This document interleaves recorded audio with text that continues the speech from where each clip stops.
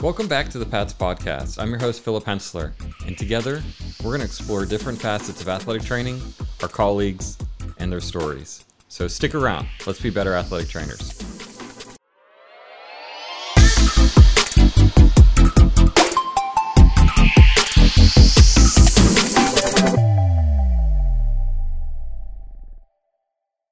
Welcome back to the Pats Podcast. We're here at the Pats convention in Hershey Park, and I have the pleasure, the honor right now to sit down with Nate. He's a Westchester student in their athletic training program.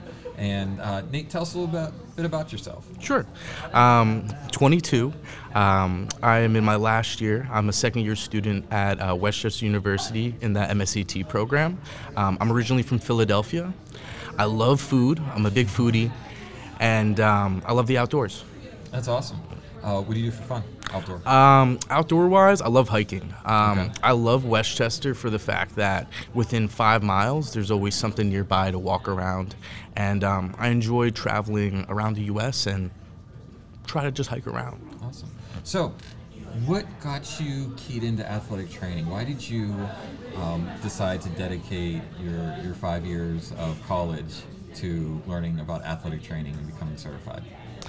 So, when I was a kid, I used to play baseball all the time. I played from around when I was 7 years old until I got to high school. And I grew up in the Philadelphia area, and I actually attended the Philadelphia School District. So in seeing that at athletic events, when something would happen, we'd always have some parent would always have to call EMS. They'd always have to step up and maintain that responsibility to get that student-athlete care. So one of the things that I always wanted to do is help. And I love helping people. I like sports. And athletic training just seemed like a perfect avenue for me to put all of that together. That's awesome. I love it. I think that echoes a lot of stories about how other athletic trainers have gotten into the profession. It truly is. We are truly a group of caring individuals. It's almost to the point where we care about our athletes sometimes more than ourselves. That's the truth, and I feel like that can be our downfall at times too. It absolutely can. It absolutely can. You're smart beyond your years. Thank you. Wise beyond your years. We'll say that. So your second year, so Yes. This is your last year. Yes. When do you take your BOC? So BOC is going to be next April, and I like to take the earlier one just in case. Yep. And I'll go for next May if I don't pass that, but we'll pass it. Awesome. We'll pass the first BOC. So going in to the profession, obviously after next year, you'll hopefully, I expect you to be certified. Yes. What scares you the most about leaving the university setting and moving on and practicing on your own? That's a good question. The biggest thing that I think about is not having that safety net of a preceptor. The idea that it's all on you. Depends what setting you're in. It depends if you have colleagues as well as who you work with. But especially in like the secondary school setting, usually a lot of, at least in Pennsylvania, most schools only have one AT. And a lot of secondary schools within PA are hiring. So I feel like a lot of this year's graduates are going to find jobs within that part of the industry.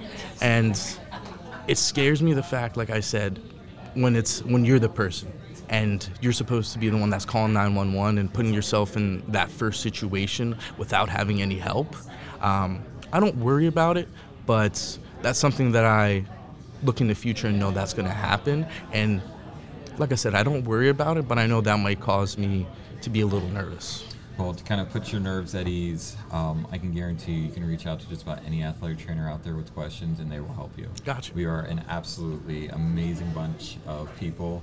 I remember when I was in your shoes, I had my call list. I had just got my first job. It was with one of the bigger hospitals. Oh, cool. I had I had almost 100 athletic trainers that I was able to pick their brain. And, you know, if I had a problem with wrestling, you know, I knew I could call Guy Sanchioli and be like, hey, Guy, I got this thing going on.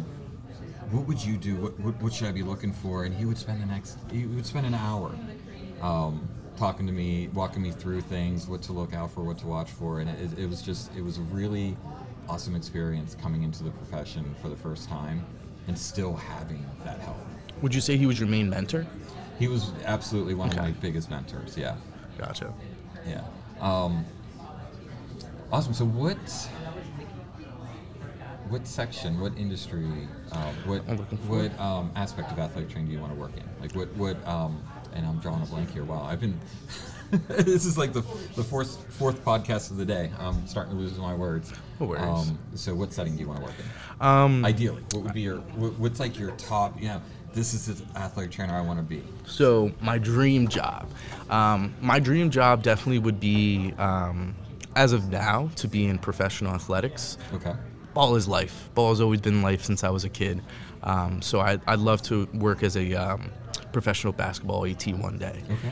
But for the next few years and for what I expect to do coming right out of school, I'm looking towards a collegiate setting for sure. Okay. I find the collegiate setting interesting, and I like being part of an institution and a bigger family. Mm-hmm. But I also don't like that within athletic training. A lot of the times, especially in the traditional setting, we take patients from, let's say, 20%, 30% of their health. And a lot of the times, we don't get a chance to return them at 100%. Especially depending on what level it changes, whether it's a high school setting or a lower level college setting. But when it comes to the professional sports and when it comes to higher level college athletics, a lot of the times patients make decisions to go back and return to play, not at 100%. Mm-hmm. That's one of the reasons why I think in the future, I'd like to get out of the traditional setting after I got a chance to see what it's like and maybe go to the military. I know the military has a lot of opportunities opening up, and I look forward to working with servicemen and women and seeing what their life is like and getting another perspective of a patient. Okay. So now, is this your first convention? This is my second convention. This is my first PATS convention, though. What do you think? What do you think of it so far? I know you had a little bit of excitement last night. Mm-hmm. Congratulations on the scholarship award. Thank you. So what do you think? I will say the other convention I went to was EATA.